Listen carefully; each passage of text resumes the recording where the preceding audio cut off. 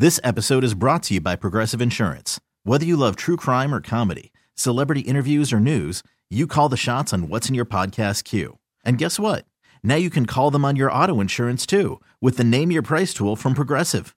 It works just the way it sounds. You tell Progressive how much you want to pay for car insurance, and they'll show you coverage options that fit your budget. Get your quote today at Progressive.com to join the over 28 million drivers who trust Progressive. Progressive Casualty Insurance Company and Affiliates. Price and coverage match limited by state law.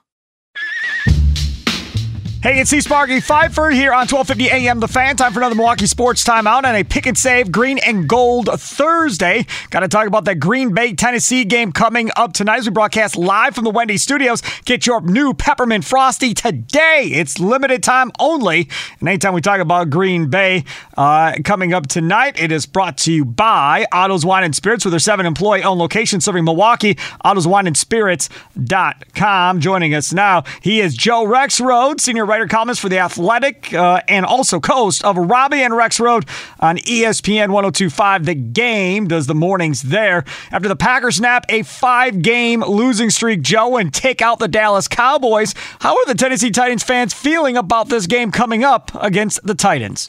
Well, you know, it's interesting.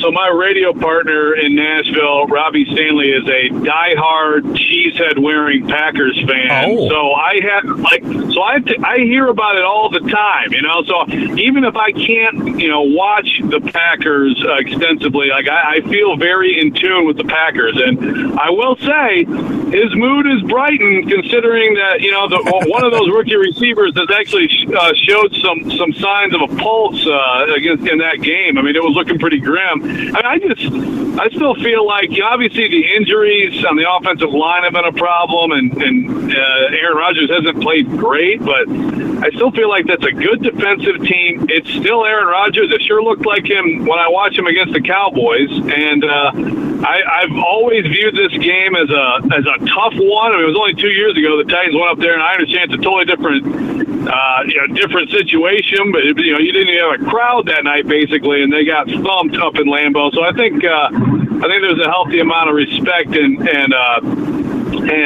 consideration for the idea this is going to be a tough game. I mean, look, the Titans can't hit 20 points in a game. Now, they've won 3 of the last 4 games not hitting 20 points, but they can't get to 20 points. That's good for the Packers. My concern, I think, as a Packers fan, which has been all year, is the ability to stop the run. Mike McCarthy and the Cowboys gave up on the run, put the ball in the hands of Dak Prescott, and that's why they lost. I feel like Mike Vrabel is probably has a better chance of leaning on Derrick Henry and running the football if it's working than kind of going away from it. But I look at Derrick Henry's box score from last week, not so great, 53 yards, but that Denver defense better than the Packers. Yeah, they did a great job. You know, I wasn't sure, you know, even though obviously Bradley Chubb is known as a pass rusher, he's also a guy that sets the edge. I wasn't sure they'd be able to do as well as they did. I was very impressed with Denver against Derrick Henry. It's interesting because there are some weeks where, I mean, the box is so loaded that it's like, how could you possibly run the football? And some weeks it doesn't matter. You know, the Titans are able to impose themselves. Derrick Henry is able to impose himself on the team. And to me, that's this whole game is, can the Packers, you know, do a good job and keep it from having a huge game? And then the other way, the Titans have been great against the run, but they haven't seen that many teams that have what the Packers have in the run game, and like to, although I think you can make the case the Packers should like it more, but like to lean in on it. So that'll be very interesting too. You know, the other thing about it is that quarterback play for Tennessee. Obviously, Tannehill was hurt there for a little while. Now he's back. Had a couple touchdown passes this last week against the Broncos. I'm not the biggest Ryan Tannehill fan in the world necessarily as far as how far, you know, he can take a football team. What are the thoughts on Tannehill from that fan base and how much faith they have in him week to week for Tennessee? Yeah, you know, it's been really interesting because, look, I wrote the column when they lost to the Bengals and he threw 3 picks. Like, this guy's not getting you to the Super Bowl. Correct. You know, Yep. they had everything in front of them. They had the number 1 seed, win 2 home games, and you're in the Super Bowl, and they sacked Joe Burrow 9 times, and he throws 3 picks. I mean, so like, I'm with you there, and I think that's the prevailing thought. That said, he's also been really good with the Titans. I mean, the bulk of his time since he turned the whole thing around. When he took over for Marcus Mariota in 2019, he did win 2 playoff games. Now, granted, those were Derrick Henry led, but Tannehill made big throws in the wins at New England, at Baltimore, and that run to the AFC title game. And his toughness this year and his performance have been really impressive. I mean, they really have been. You lose Taylor Lewan, your left tackle, and you've got a replacement level guy trying to protect your blind side. You've got nothing at receiver after they traded A.J. Brown away. And Tannehill gets banged up and is hobbling around last week and still running and making plays and making big throws. So it's a weird thing. It's like right now there's a lot of appreciation for him and like, wow, has he really responded? And there's still the underlying, I guess, acceptance that he's probably not going to get you where you want to get in January. The other thing, too, about looking at that wide receiving core, I think a lot of people thought the rookie Burks would have a better year than he has. He's been dinged up. I think people thought Woods would probably be better than he has been as well, and I would assume that's kind of taken away from what going in the front office thought this passing game would look like. No doubt. And Robert Woods, look, he's been a disappointment. I think one thing that's important to keep in mind is Robert Woods signed up. Well, I know it was a trade, but it was sort of like, the Rams sort of let him make his choice, right? And he thought he would sign up to be A.J. Brown's number 2. Yeah. And I think as A.J. Brown's number 2, the way he has played in recent years, he'd be great. But all of a sudden, you're the 1 now, Robert. Also, he's coming off an ACL, and he gets some of the least separation in the NFL by the analytics, and it looks that way out there. He's just not explosive right now. So you have that. As you mentioned, Treylon Burks, in the spring he was out of shape. We find out he has asthma. He misses some time, and then he has the turf toe. I still think he could be a good playmaker. I mean, the Titans need him to have a Christian Watson-type breakout game at some point soon. Is what they really need. And I think he's capable of that. I think he has a chance to be a good player in this league, but definitely that progress has been slowed down.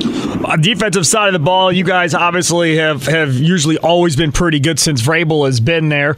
Always usually pretty good at getting at the quarterback, which earlier in the year has been a problem for the Packers. Now that they're getting healthy, they're starting to get a little bit better at that. Having said that, you guys are awfully banged up injury-wise heading into this game on Thursday night. Yeah, and the big absence that I think we can definitely count on for this game is Bud Dupree on the edge. I mean, he's had a hip thing, and when he's in, this defense looks scary, even without Harold Landry. Their top pass rusher from a year ago got the big deal, tore his ACL in camp. You take both those edge guys out, and if you told me this defense would play as well as it has, I would have been very surprised. But Jeffrey Simmons, who I think will be back for this game, did miss the Denver game. He has an ankle sprain. I mean, he's one of the top, 10 defensive players in the NFL right now. I think that's safe to say. He's tremendous. And then Danico Autry has just been outstanding. They've got a lot of depth up front. David Long Jr. is a guy who also got hurt last game, but it looks like he's going to play. He's been just fantastic at inside linebacker. And their secondary, Kevin Byard, of course, is a stalwart. He's been very good for many years. But Christian Fulton has become a real number 1 corner in the league. He missed the last game with a hamstring. Looks like he'll play. If they have those guys I mentioned back, they're going to be tough. It's a really good defense. They're very cohesive. They fly around. They don't make a lot of big mistakes, give up a lot of big plays. So if they have all those guys, I think they can make it tough on Aaron Rodgers. I mean, the big key is if Simmons does play, how effective is he with the ankle? Because when he's on his game, he just makes it really tough for offensive interiors. All right, so where are you going on this one? Are you liking Tennessee in this one coming up Thursday night, or which way are you leaning? Yeah, it's really tough. I mean, I think it's like a 17-14 kind of game. I really do. Like, I think both teams are gonna focus on stopping the run and do a good job of it. I guess I'd give it to the home team. Aaron Rodgers making a couple big throws after they kind of found that life. It's hard to ignore that, and the fact that now they get another home game, the fact that the road team on Thursday night games often doesn't perform well, I think I'd give it to the Packers in a close one. Check them out, Robbie and Rexroad. They do the mornings at 102.5 The Game, weekday morning, 6 to 10.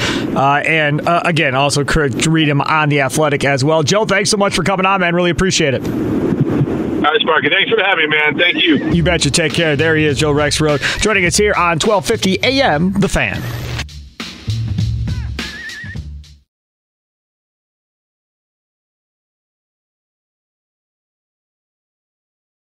This episode is brought to you by Progressive Insurance. Whether you love true crime or comedy, celebrity interviews or news, you call the shots on what's in your podcast queue. And guess what? Now you can call them on your auto insurance too with the Name Your Price tool from Progressive. It works just the way it sounds. You tell Progressive how much you want to pay for car insurance, and they'll show you coverage options that fit your budget. Get your quote today at Progressive.com to join the over 28 million drivers who trust Progressive. Progressive Casualty Insurance Company and Affiliates. Price and coverage match limited by state law. You could spend the weekend doing the same old whatever, or you could conquer the weekend in the all-new Hyundai Santa Fe. Visit HyundaiUSA.com for more details. Hyundai, there's joy in every journey. We really need new phones. T-Mobile will cover the cost of 4 amazing new iPhone 15s, and each line is only $25 a month. New iPhone 15s? It's better over here. Only at T-Mobile, get 4 iPhone 15s on us and 4 lines for $25 per line per month with eligible trade-in when you switch. Minimum of 4 lines for $25 per line per month with autopay discount using debit or bank account. $5 more per line without autopay, plus taxes and fees. Phone fee at 24 monthly bill credits for well-qualified customers. Contact us before canceling account to continue bill credits or credit stop and balance on required finance agreement due. $35 per line connection charge applies. See T-Mobile.com.